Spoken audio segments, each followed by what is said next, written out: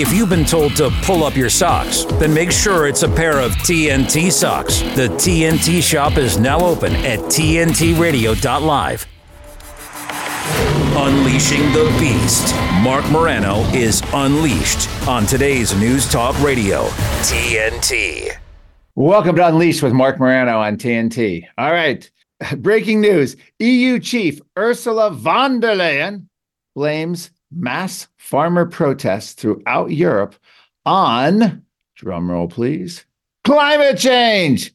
Clip 4. I count on your agreement. Honourable members, while the European Council was in session, farmers from across Europe were taking to the streets. Many of them feel pushed into a corner. Farmers are the first in line feeling the effects of climate change. Droughts and floods have destroyed their harvest and threatened their livestock. Farmers are feeling the impact of the Russian war, inflation, the rising costs of energy, the rising costs of fertilizers.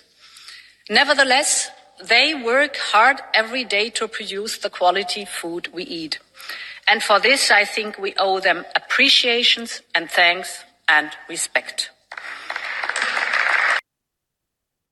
And there you have it. That was EU Chief Ursula von der Leyen blaming the mass European protests of farmers on climate change and, of course, the Russian invasion. But here's the bottom line. Higher CO2, which allegedly is causing catastrophic climate change, has led to the greening of planet Earth. 2016, NASA acknowledged this. There have been multiple studies, a recent study. Deserts are shrinking, forests are growing, plant life is increasing. And here's the biggest part. Crop yields are through the roof through a combination of the CO2 greening of the earth and also technological advancements in farming, high yield agriculture, the green revolution, etc. But the problem is not, as she said, the farmers aren't protesting because, oh, things are bad because of climate change, and that's why we need more net zero rules to make things better with our climate. No, they're protesting because the climate regulations are what are killing the farmers, not climate change. And this has been the number one issue on every single issue, from energy to transportation, freedom of movement, our food supply. It's the climate policies which are causing the problem, not climate change. The same with climate change. It's a national security threat, but climate change is the national security threat. Climate change policy is a national security threat. So this is just more of the insane stuff where they say all these bad things are going to happen. Then they start regulating to make sure bad things happen. The bad things happen, the farmers protest, and then they say, oh, well, that's because of climate change. All right. Utter silliness, utter nonsense, utter bollocks. I don't know what other word you want me to say. All right. Now for the real breaking news. It happened. The verdict is in on the Marc Stein, Michael Mann lawsuit, defamation. Also, Rand Simberg, a CEI, wrote as well, was also named in the lawsuit for defamation against Michael Mann. This was Michael Mann suing Marc Stein and Rand Simberg for defamation for things they wrote back in 2011. The lawsuit was filed, I believe, 2012. And yes, it's 2024. The case was finally heard. I think it was 11 DC jurors. And here's what they ruled. This is according to Andrew Lawton, who, by the way, Andrew Lawton will be joining us today. He's been on this story about Marc Stein and Michael Mann, worked with Marc Stein, and he is going to give us the lowdown on all of this. Plus, we're going to talk about his fantastic new book, The Freedom Convoy, the inside story of 3 weeks that shook the world about the Canadian freedom protesters and how, I guess how you could say, Justin Trudeau went full China. Went full Mao Zedong on the protesters, and we'll get to that. But let's go. This is the update in the Marc Stein, Michael Mann trial with also Rand Simberg. Oh, this is according to Andrew Lawton. A Washington, D.C. jury found that conservative writer Marc Stein and Rand Simberg defamed climate scientist Michael Mann. The jury deliberated for close to a day before reaching its decision. At issue were two blog posts, one by Marc Stein and one by Rand Simberg, comparing the investigation into the alleged academic misconduct by Michael Mann, then a Penn State professor, to Penn State's handling of the Jerry Sandusky, the school's former head athletics director who was convicted of raping and molesting children. If an institution is prepared to cover up systemic statutory rape of minors, what won't they cover up? Stein wrote in his post, which quoted Simberg. The jury awarded Mann $1 in compensatory damages from each plaintiff. So Marc Stein had to pay $1 and Rand Simberg were not finished. It also awarded $1,000 in punitive damages from Rand Simberg to Michael Mann and $1 million it ordered Marc Stein to pay Michael Mann in punitive damages. So Marc Stein has already come out and said he will appeal at least the punitive damages, and we'll see about the rest of the case. The jury found that the statements at issue were defamatory and published with reckless disregard for the truth. They also found that Mann suffered actual injury from the statement's publication.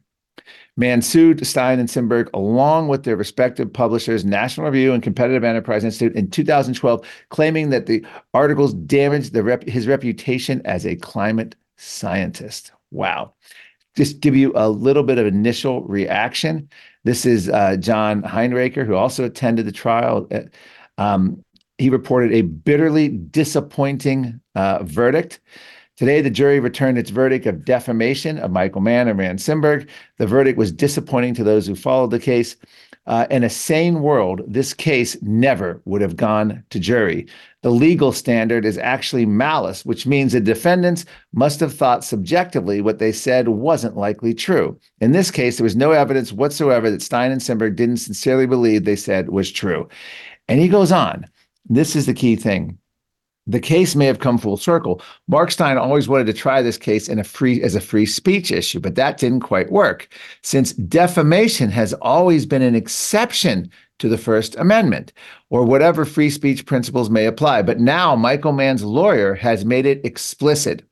Impose an arbitrary 7-figure penalty on Marc Stein, not to compensate the plaintiff, Michael Mann, for any alleged damages, no, who didn't suffer any damages whatsoever, but rather to deter anyone from ever again arguing that climate change alarmists are wrong, however flawed their science may be. And he goes on. This is John Heinrecker writing at Powerline Blog. It is hard to imagine anything more anti-scientific or anti-American. Let's hope that somewhere in the federal court system there are judges who realize what is at stake. All I got to say is, wow, wow, and wow. This was a shocking case, a chilling effect on free speech. Michael Mann got this venue in Washington, D.C. 11 D.C. jurors. D.C. votes overwhelmingly Democrat. Bill Nye, the science guy, we'll have a little clip on him in a second, showed up at the trial. People called it jury tampering. This is the Democrat city. Democrat people probably all believe in climate change. To see the celebrity of Bill Nye there, I'm not saying that swayed it. I'm just saying Bill Nye was a part of this, and they turned this into, you can't attack these scientists. And we'll get to it a couple others. There's a couple other key points. But Roger Pilkey Jr., who gave a deposition on Marc Stein's behalf, said making sense of Michael Mann's resounding defamation victory. Yesterday, a jury in D.C. rewarded climate scientist Michael Mann more than $1 million in damages in a defamation lawsuit. And he goes on, and he just says the prosecution, in the words of the court, was disjointed and was reprimanded on multiple occasions. He's acknowledging that Mann did not prove really what he set out to prove. But here's the key. Even so, in a trial that most neutral observers, if you didn't have a dog in the show, would surely see as favoring the arguments of the defense, i.e., Roger Pilkey Jr., professor, Colorado State University, saying that a neutral jury would have ruled in favor of Marc Stein and Rand Simberg. But Mann walked away with a resounding, comprehensive victory. How did it happen? And he goes on, there's two pivotal moments. One occurred when Mann was testifying that he explained that he felt that the bloggers were not just criticizing him, but they were attacking all of climate science. And that's the key. This is what's happening here. He could not let that stand. As the world's most accomplished and famous scientist, Mann intimated that he was simply the embodiment of climate science. He pulled a Fauci. I am the science. The second pivotal moment occurred when, in closing arguments, Mann's lawyer asked the jury to send a message to right-wing science deniers and Trump supporters with a large punitive damage award. That, to me, is the entire case. That is why Marc Stein lost this case, in my view. The lawyers were asked to send a message to right-wing, and I'll pick this up in a moment on that. The Smog blog, according to Pilkey, accurately reported it. Mann sued Simberg and Steinberg for defamation, but the trial proved to be about much more than the statements that harmed the scientist's reputation. The entire field and validity of climate science was under scrutiny. In closing arguments, Mann's lawyer, John Williams, compared the climate deniers, this is the words of the Smog blog, in this case to election deniers overall. Why do Trumpers continue to deny who won the election? He asked the jury. Because they truly believe what they say or because they want to further their agenda. He asked the jury to consider the same question for Stein and Simberg. Do they believe what they wrote or they just want to push their agenda? And that's it. And I want to read you the Washington Post headline, because this also is a chilling effect, because it's going to affect a lot more than climate science. Washington Post is gloating. Famed climate scientist wins $1 million verdict against right-wing bloggers. Whoa! And here's the key. This is the key sentence from the Washington Post. The Marc Stein Michael Mann verdict comes amid heightened attacks on scientists working on climate change and vaccines and other issues. This potentially, this kind of a ruling has this is DC Superior Court. Could be appealed to higher courts and may eventually go to the Supreme Court. But the fact that they're going after climate, we're now thinking if you criticize Fauci, he is the science, the way Michael Mann and the UN actually said, we own the science. So you can't criticize the UN. You call anyone a fraud. Now, this is a way, I would imagine, a spate of lawsuits against anyone who's criticized lockdowns, mask mandates, vaccine mandates, climate change, the Green New Deal. This is consequences we can't even conceive of at the moment. So I don't want to get too scared. We're going to pick this back up, the analysis, with Andrew Lawton here in a little while. But I wanted to show you, this is a clip from Marc Stein, 2016, talking about what's at stake. I'm going to play this whole clip. It's about 2 minutes. This is Marc Stein from 8 years ago, explaining why this case, if it goes the wrong way, could kill the First Amendment in the United States. And unfortunately, we're at that moment here in February 2024. Let's play clip 2, Marc Stein from 2016. So millions of dollars in both litigation fees and damages aside, what are the stakes of your case versus Dr. Michael E. Mann? Well, I think it's one of the most consequential free speech case in the last half century. If in the event that I were to lose, I'd appeal it to the Supreme Court, because I think that's the stakes. We would essentially be in a world where juries, courts, but not just judges, but juries would be litigating science. No court anywhere in the common law world has been asked to rule upon the validity of a scientific hypothesis. And for American courts to start doing that would be a disaster for the field of science. But beyond that, it's a matter of public policy. Climate change matters not so much because of what some guy with ice cores is doing in Finland. It matters because the government is presuming to tax us and regulate us and make changes to the economy. And that makes it a matter of public policy. And if matters of public policy can be dragged into courtrooms and decided by juries, then there is no First Amendment. It's not much of a First Amendment as it is if you can be put through a court process lasting half a decade and spend a 7-figure sum to discover that you're legally entitled to make a 120-word blog post. I mean, that's 2 very faint cheers for the First Amendment. But if, in effect, we were to enter a world where public policy can be litigated in courtrooms, then there is no First Amendment at all. And unfortunately, it seems to be where we arrived. That was a great analysis by Marc Stein of the stakes in this case. Now, obviously, this is the DC Superior Court. These are jurors from DC, heavily Democratic, probably very swayed by the, just sticking it to climate deniers, sticking it to election deniers, sticking it to COVID deniers, whatever word they want to use denier for, which is, of course, a reference to being a Holocaust denier. And it's not like, oh, I'm making a stretch. I have in my book, The Politically Incorrect Guide to Climate Change, about 24 examples of prominent figures in the media saying, outright activist, environmental activists, saying, we're going to compare these guys to Holocaust deniers. We have Scott Pelley, the CBS News anchor, say, climate deniers will never appear on CBS Evening News because the same reason I wouldn't interview a Holocaust denier. Like, oh, geez. And this is a case that's on, and we'll pick that up. Now, Bill Nye, I mentioned earlier, he was caught up with by Ann McElvaney and Fela McAleer, who do the podcasts for the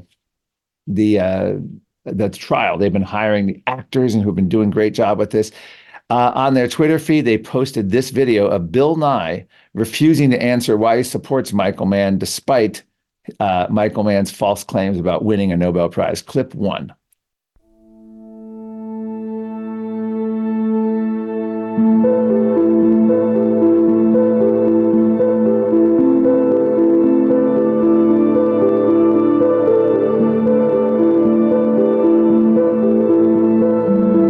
I was wondering, has Dr. Michael Mann ever won the Nobel Peace? Yeah, no, he has never won the Nobel Prize. He's never won it? No. Oh.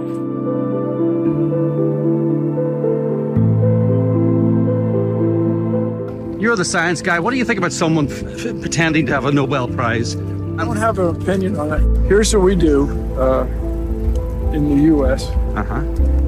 The jury determines what are called issues of fact. I attended the trial today. I'm not qualified to make a decision. I'm not authorized to make a decision.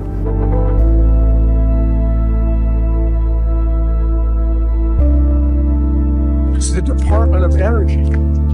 What? In the U.S.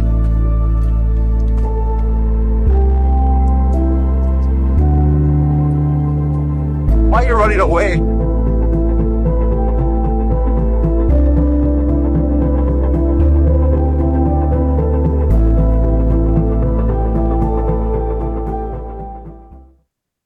That again was by Fela McAleer and Ann McElvaney from climatechangeontrial.com. Go to their website, climatechangeontrial.com.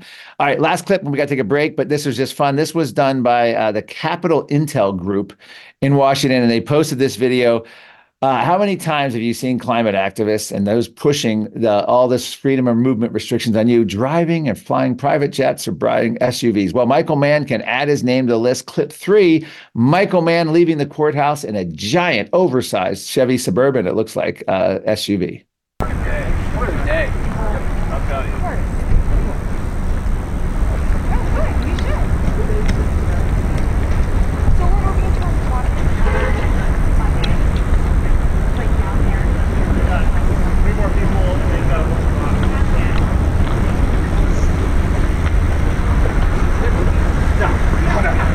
Some of them are heavier, but not all of them.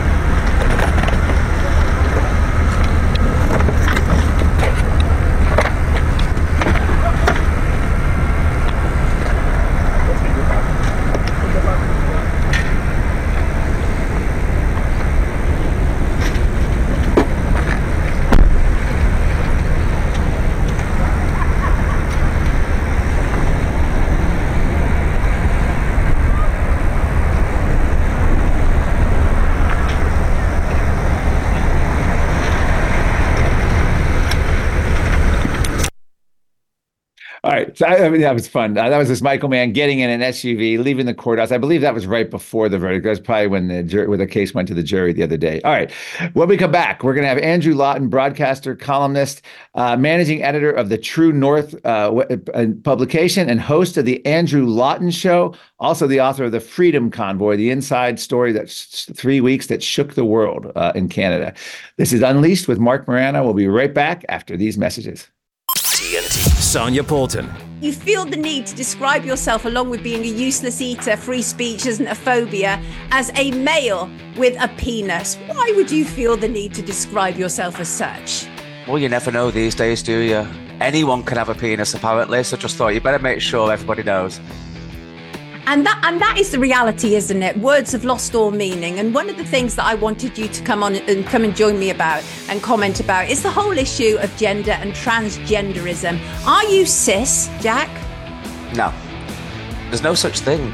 There was literally no such thing till a couple of years ago, and it's their religion, it's not mine, and I refuse to get involved with this sort of terminology. It's ridiculous. Sonia Poulton on today's News Talk, TNT. From weather and traffic reports to news of political developments, we turn to journalists for the information we need to live our daily lives. Journalists around the world provide the news that is essential for democracy, for personal freedom, and for safety and stability. Yet their ability to report freely and safely is under attack like never before. Too many journalists are paying with their lives. They face exponential risks and they've already paid a heavy toll. Death threats, online harassment, and physical attacks are becoming a daily experience of journalists in all countries. We just want people to be safe, to be able to get our readers the information that they need to make informed decisions. They checked my phone and realized that it was Pegasus. I feel myself like I'm naked at the street. These charges were politicized from the start. Facts win. Truth wins. Justice wins. C'est énorme pour moi d'être là, d'être libre, surtout que je ne m'y attendais pas du tout. Stand with a free press. Stand with journalists whose reporting won't be silenced. Press freedom is your freedom.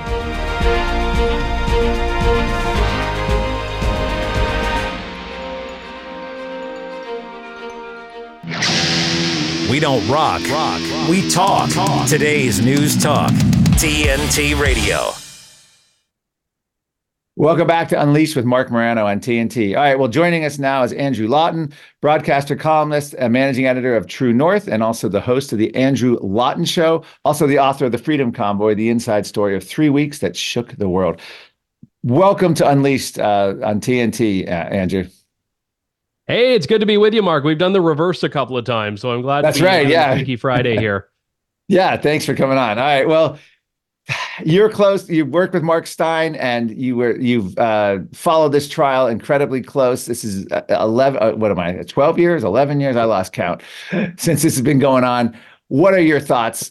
Give us your analysis breakdown. I spent the first 15 minutes going through. I did Roger Pilkey Jr.'s analysis. John Heinracher gave some of my own analysis. I even had clips of Mark Steyn, and I gave all the factual. So, what do you think? What is this? How does it strike you? And what are your thoughts? It was weird. I was down in the courtroom in Washington, D.C. for about a week and a half, pretty much the end of the trial. And I'm a foreigner. I'm from Canada. So I like Marc. I mean, this is not an area that is familiar to me. I'm not a lawyer. I'm certainly not an American lawyer or a DC lawyer, which is perhaps why some people like me. But the thing that I found baffling is that by the end of it, I'm like, well, in Canada, where I know a little bit about the law, I don't think this would even be a trial right now. So I must admit, I was a bit dumbfounded how we get to a 4-week, almost 3.5-week defamation trial with no claim of damages, no evidence of damages. And at the end of it, that guy still somehow wins. Yeah. I mean, so as a Canadian, so let me ask you this. As watching it and being that close and listening to it all day in and day out, if you were a betting man, or if you had to bet on it, or you had to guess, what would you have guessed the verdict was? Were you shocked by this, or did you just have no idea, or did you think the jury was going to go against Mark? Yeah, I thought it was maybe not a coin toss, but I thought it was going to be close because it's a jury trial. And, juries of your peers, it's not actually a jury of your peers. It's a jury representative of the jurisdiction you're in. And let's be real, I don't think that a Washington, D.C. jury was going to look favorably upon a guy who, as the plaintiff's lawyers loved pointing out, had been on Fox News and guest hosted for Rush Limbaugh. And they're using terms like climate denier. They quoted you a few times. I think every time they quoted you, Marc probably lost a juror. That was basically how things went. So, you never know. Look, jurors have a very difficult job. They had to listen to 3.5 weeks of testimony, at times very scientific. You always hope that purity in the process will shine through. But at the end of the day, you're left wondering, is this just a biased left-wing jury full of DC Democrats and public servants that wanted to stick it to the conservative? Yeah, I feel like that's the case. Roger Pilkey Jr., University of Colorado, who gave testimony. I guess he gave a deposition back in 2019 to support Marc Stein. He says that the notion this trial was about Michael Mann was not. They turned it into an attack on climate science. Michael Mann's lawyer mentioned election deniers, and then the Washington Post seems to be giddy today. They're going on about this trial this verdict could have implications for anyone who questions vaccines, anyone who questions lockdowns, any of the COVID. And remember, it was Anthony Fauci who said, "I am the science," and that's what Michael Mann basically said. I represent science. So we've got to stop these right-wing deniers, whether it's election, COVID, or climate, from denying these elections. What is your take on that? I mean, do you think this was the larger issue? You think that's what persuaded this? DC votes probably 90% Democrat. So that would have a very big sway to point out that he was a guest host on Rush Limbaugh. I mean, I guess if you flipped it, if you and I were on a jury and we had Justin Trudeau as the prosecutor, as a defendant, defending himself, would we be sympathetic to him? In a way, I guess if you look at it that way, this was a really tough venue for Marc Stein. Yeah, it was. And I think it underlies the point here that there is still, by the way, I should say, an outstanding legal question. The defendant, so Marc Stein and Rand Simberg, filed a motion to have this case dismissed as a matter of law, which basically means, listen, it doesn't matter what the jury decides. This is not a legal case that is consistent with the laws in the United States.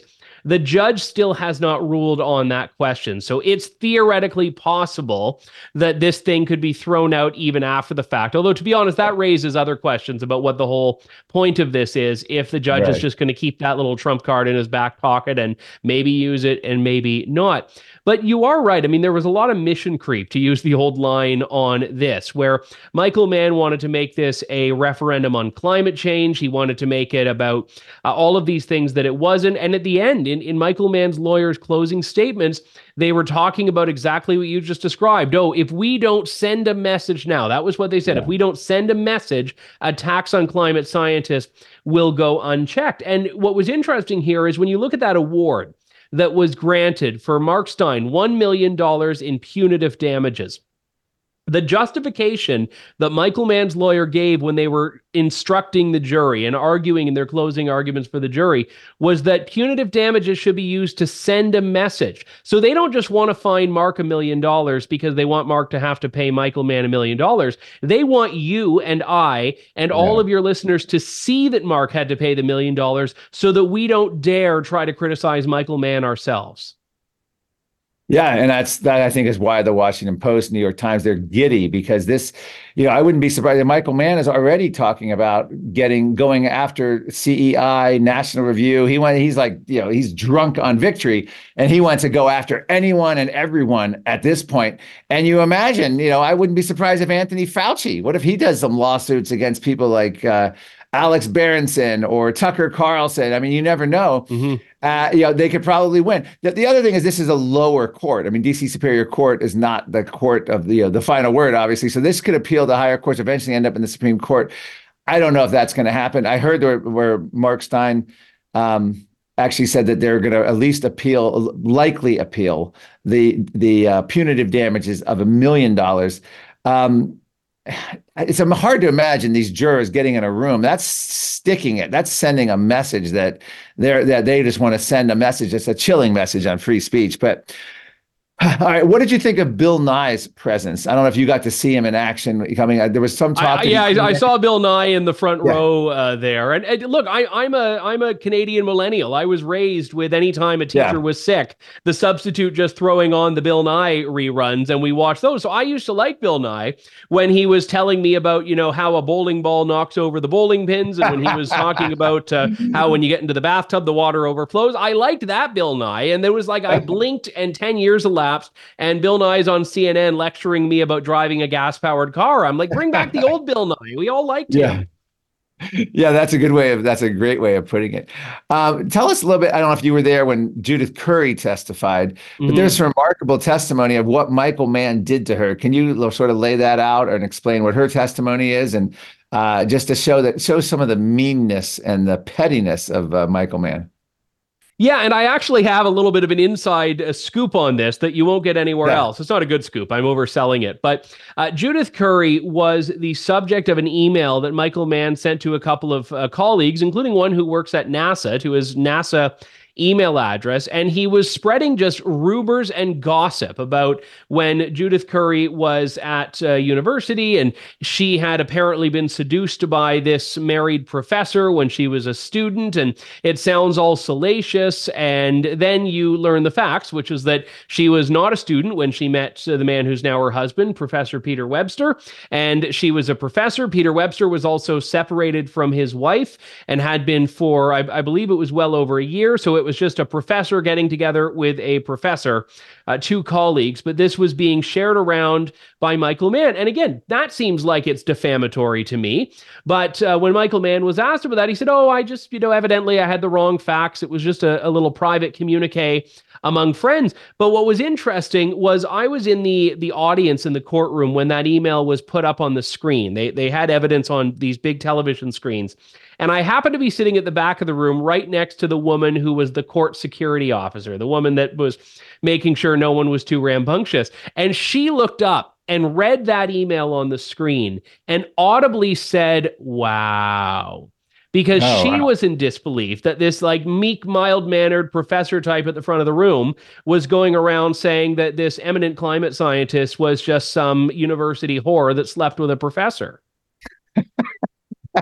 Yeah, that's incredible. And I was in that moment, sorry to interrupt, I'm like, man, I wish that security officer were on the jury right now. Well, so Judith Curry also testified and under, I guess, her deposition that she said it was a valid claim to say the hockey stick was fraudulent to some extent. So tell us a little bit about the science. I know Steve McIntyre showed up. In order to defame someone, it has to be not true. So who did Marc Stein bring in to say the hockey stick was essentially a fraudulent piece of science? Well, certainly that there was an argument that one could make about it. That was the point. It was casting doubt on all of this, that the hockey stick was not the be-all and end-all of science. But he had a large number of witnesses, Steve McIntyre and Ross McKittrick, who wrote what I would say was the definitive takedown, in their view, of the hockey stick graph. Judith Curry, also Abraham Weiner, who's a statistics professor at the University of Pennsylvania, the same school at which Michael Mann now works. And he was there as an expert witness. And he was saying, just from a statistical perspective, these are all of the problems that I have with this hockey stick graph. Yeah. Wow. Well, here's something Roger Pilkey Jr. wrote, and just from witnessing Mann and seeing what he wrote, he said, when I entered the courtroom, I had a profound sense of sadness for Michael Mann. He was alone with his lawyer, no family, no friends, no university officials, no adoring fans, no media, totally alone. As I said at the trial, Mann has not been the best colleague to me, but I am fine even so. Who knows what demons haunt Michael Mann and why he behaves the way he does. I do hope he can find some peace at this point. And anyone who's seen Michael Mann's Twitter knows what he's talking about. Do you get a sense that Michael Mann will find peace and maybe become a better human and act nicer, or is this going to just unleash the worst aspects of his personality? What's your sense? I've seen defamation cases. I've followed defamation cases where people's lives have been ruined or have come close to ruin because of what they endured. And it's easy to root. I mean, by the time one of these cases goes to trial and it's, everyone's abandoned all points at which they could settle, you kind of assume, okay, there must be something really motivating this. And, maybe you just want that victory, that judge to say, yes, you were defamed and you win $1 and here you go. But Michael Mann, he won. He won what was it? $1,001,002 was the total judgment. And at the end of it, what does he say? Now it's time to go after those jerks at the National Review and Competitive Enterprise Institute. I mean, he wants to burn the whole system down. And that is, I think, something that speaks volumes. He didn't just want the vindication of a jury saying, yes, you were defamed. Yes, they were wrong. You were right. He wants everyone in his path destroyed. Now, here's a question. It came out in the trial that Michael Mann wasn't paying for his legal defense. 12 years of the highest price lawyers. At one point, I don't know if these were the lawyers, but he had the big tobacco lawyers who defended big tobacco. What's the story behind that? Who's paying for Michael Mann's lawyer? Do you think there's ever a way we'll be able to figure that out? Who paid for this? Was it whether it's a George Soros funded or some foundation? Any clue on that or any insight on that? No, I mean, I've seen rumors and I don't want to speculate on them. I think there are a couple of players in this space that would be very logical contenders for who it is that would be funding it. And I mean, to be honest, I had a conversation with someone about this after the verdict came out.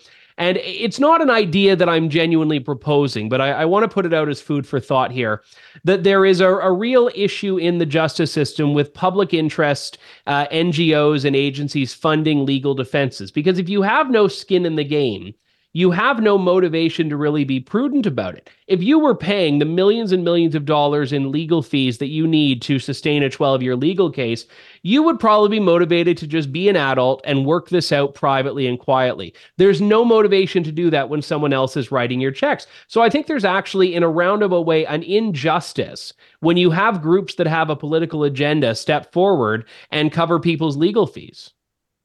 Wow. What do you think when you look at this trial? What's next? There was a talk, the Washington Post talking about going after COVID. Do you think this will have implications beyond this trial? What do you see as the long-term impacts on free speech here? Well, I could see Michael Mann going on a crusade and filing suits against anyone and everyone who's amplified or echoed these comments. I mean, there's a statute of limitations, I presume, not being too familiar with it about this, but certainly in the course of covering this trial and commenting on it, that would be there. I also see the same people that wanted Michael Mann to take this fight up going to other scientists and saying, see, he's now paved the way. He's now broken the ice. I'm Canadian. We use ice metaphors. You can now do this yourselves. And I see there as being a logjam of these sorts of cases now. It's a bad day for free speech. All right. And then in terms of what Michael Mann did in Canada, he sued Tim Ball. I guess very similar. Can you just give us a quick breakdown of how the Tim Ball case, what that was over and how that resolved? Yeah, and so this was a little, I mean, all of it was, I guess, before when I started covering these issues because they've been going on so long. As I understand it, Tim Ball made a joke. He made a pun, which was clearly a pun, which was based on wordplay. And it was something that Michael Mann sued him over. And in the end, he failed to prosecute his case. He just decided he had enough litigation and enough stuff going on, and he was doing too many meet and greets with the gubernatorial candidates and presidents and Leo DiCaprio to tend to this little lawsuit in British Columbia, Canada. So he let it languish, and eventually the court threw it out. And what was notable there was that there was a cost award against Michael Mann. I think something in the range of $90,000 Canadian. So that's like, $4 or $5 American. But, it was an award which was not insignificant. And it was never paid, to my knowledge. And I spoke to Tim about this not long before he died. Tim died not that long ago. And I've spoken to his widow, and I know Marc and his team have as well. And that money, as far as I'm aware, was never, ever paid. All right. I guess the final question is, what do you think Marc Stein does next after this? Do you think he should appeal this to highest? Because, it's going to take money, time, energy, folk. I mean, a 12-year lawsuit is miserable. But what do you think his next step might be? Yeah, and just to say on that, I mean, there was a case in Canada this week where a human trafficking trial was thrown out because it had taken 30 months before it could get to trial. So the people accused of human trafficking walk because they say, well, if you can't do it in 30 months, it's not worth it. This was 12 years, and it was certainly not as severe, whatever you think of Mark Stein and Rand Simberg, of these sorts of issues that we're talking about in the context of human trafficking. So I don't know if Mark, and I haven't spoken to him directly since then, if he wants to reset the clock and go through an appeal process. Certainly, they have said they're going to appeal the award.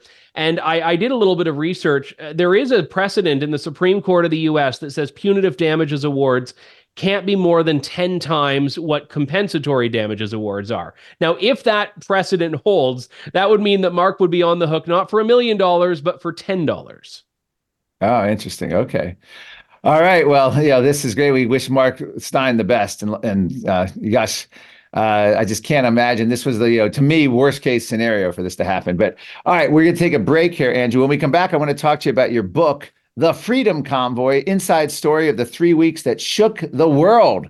And we'll talk about what Justin Trudeau actually did and what the Freedom Convoy accomplished. This is Unleashed with Marc Morano on TNT. We'll be right back with Andrew Lawton. Give me a minute with TNT Radio's Steve Malzberg. Ladies and gentlemen, it's the end of the week. So how about a little dose of Joe Biden at his best to get you through the weekend? Folks, if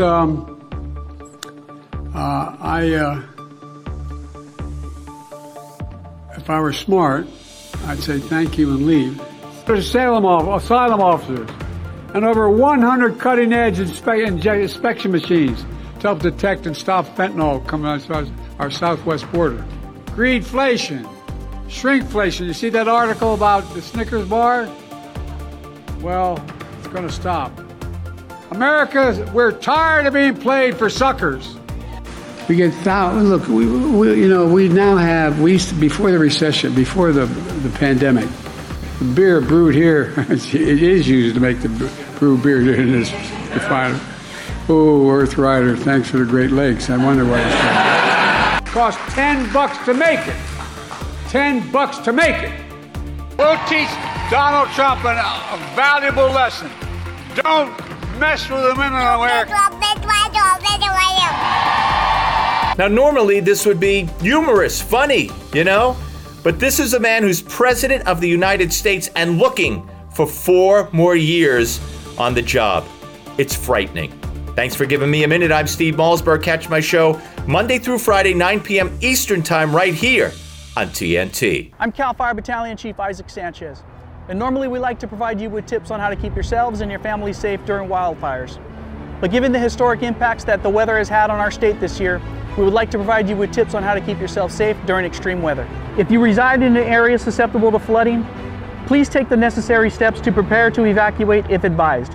Make sure you've identified at least 2 exit routes out of your neighborhood, as one of them may be blocked or flooded. As the weather develops, remember to check in on vulnerable neighbors and family members.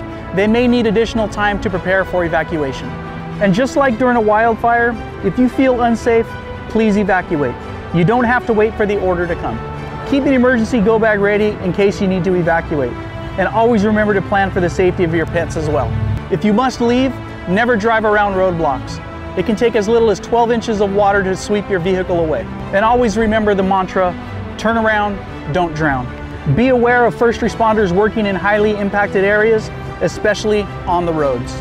For additional safety tips and updates on CAL FIRE activities, follow us on social media or visit fire.ca.gov.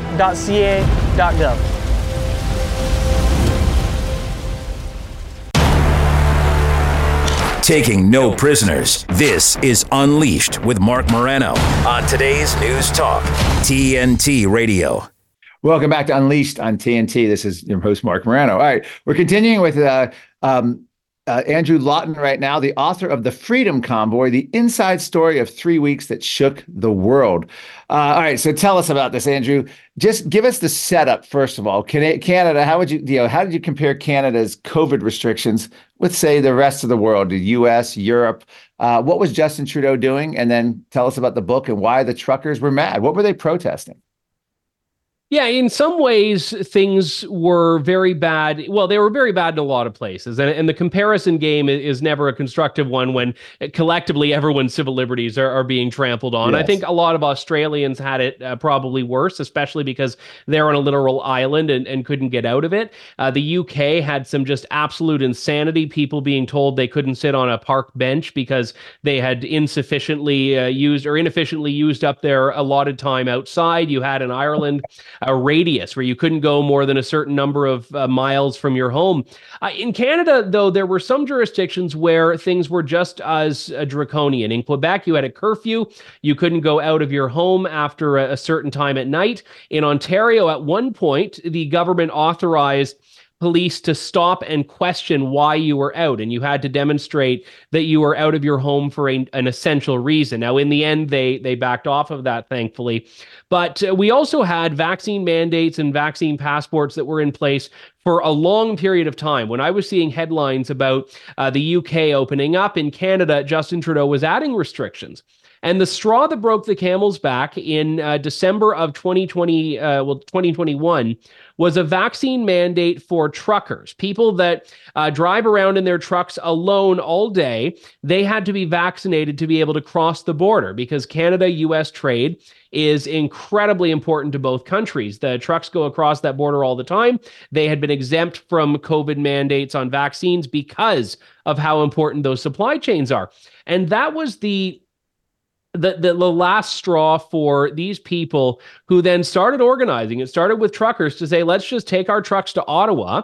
We can't work because of the vaccine passports. We've got time on our hands. Let's drive to Ottawa, park in front of Parliament Hill, and send a message to the government. And very quickly, this became a demonstration for all Canadians who were fed up with the COVID regime. Okay, so then that all makes sense. And God bless these truckers. So what happens? Justin Trudeau then, for the first time, invokes the Canadian Emergencies Act and declares these truckers what? What are they? Domestic terrorists? What happens next then after they start the protest? Yeah, basically. I mean, he doesn't use the word terrorism, but this is a piece of wartime legislation that's meant to be used when your country is in war or facing what the legislation says is a threat to the security of Canada. So that was what they said this convoy posed. And it wasn't just the invocation of the act, it was what they used the act to do.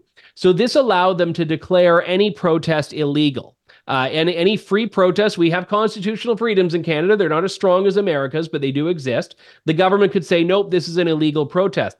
They could also conscript tow truck drivers because tow truck drivers were supporting the truckers. They actually didn't want to go in there and start removing trucks. So the government had to basically nationalize the towing industry for a time. And more crucially, freeze the bank accounts of anyone who the government said was offering support. So theoretically, if you had donated $10 to a trucker because you agreed with their message, you could have had your bank account frozen under the legislation. Well, now, when he was able to, I think he canceled their insurance and froze the bank accounts. Now, this, just to be clear, this isn't like, oh, we're going to cut government services, you'll have no access. This was access from the truckers to their own bank accounts, right? And is that what we're talking about? Yeah, and not just their own, but personal, corporate, and even spouses were affected. In some cases, if you had a joint bank account and your wife was 2,000 miles away at home, she can't buy food for the little ones because your bank account was frozen. So how did the banks cooperate? Did Justin Trudeau call the bankers, call the insurance company and say, you got to cut it off? Or were they ordered by the Canadian government, or were they willing participants? Did they just have to follow the law? What was the bank and insurance company's role in cutting off access to these truckers? It was all of the above. So we only have really 5 major banks in Canada. So it's very easy to get those 5 CEOs on a phone call. But what we saw was that they were supportive of this. They actually called for the government to treat these people like terrorists. So when the government eventually put these measures in place, the banks were all too willing to go along. There was no pushback from the financial sector. That's probably the most disturbing thing you've said about the whole trucking thing right now. Because, I mean, so it was a basic corporate government collusion, because obviously just to be clear, no legislators. First of all, no legislators voted for the vaccine mandate, voted for lockdowns, voted for church closures. Is that correct in Canada? Was any of that democracy? Because no one in the U.S. did. But did anyone vote for that in Canada? No, they were, I mean, yes and no. They were all done by what you would call executive orders, but by Yes. cabinet privilege. But to be fair, Justin Trudeau won re-election in 2021, Afterward. and he was very candid about what he wanted to do. So in a sad way, and I think the way that's far more devastating is that the Canadians showed their tolerance for this. So how did this end then? I mean, I know it eventually ended, but how did, what brought the trucker protest to an end? How did it come to a close? It was this. I mean, the Emergencies Act came in, police moved into overdrive, and within the span of about 48 hours, they had gone in, pulled everyone out, gotten rid of the trucks, and then the emergency was declared no longer in force. Now, you fast forward, though, to about 2 weeks ago, maybe 3 weeks ago, and the federal court in Canada, not the Supreme Court, but it's a very significant court, found that this was all unconstitutional. Now, maybe too little too late, and the government has appealed it, or is appealing it, but this has now been found to have been illegal under law just under 2 years after the fact. So can the Canadians sue Justin Trudeau for damages? So the truckers, can they sue the government for damages? Is that even a possibility in Canada?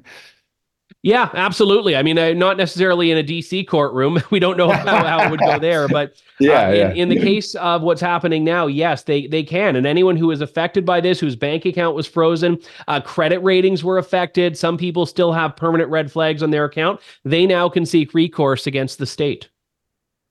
Well, and I remember there was a police commissioner at the time who wanted to just sort of keep hunting people down. I mean, this was in Canada. I mean, the police were all in on this sort of fascist, corporate government fascist. Were there any police chiefs, police officials who were like, I'm not going to enforce these orders? Because in the United States, we had many LA County sheriff who refused to do the lockdowns. They just weren't going to enforce the government's action. Was there anything like that? Any police heroes in Canada that refused to comply with the government's orders? We during COVID, we did. It was the reason that policy I mentioned earlier in Ontario, where they wanted to give police powers to stop and question why people were out of their homes. It was all the police forces in Ontario were the ones that actually said, we aren't going to do this. And that was what made the government back off. But on the Emergencies Act, everyone fell in line. Okay. All right, we got to go. Thank you, Andrew Lawton. His book is The Freedom Convoy, Inside Story of the 3 Weeks That Shook the World. Thanks for watching Unleashed with Marc Morano. See you next time.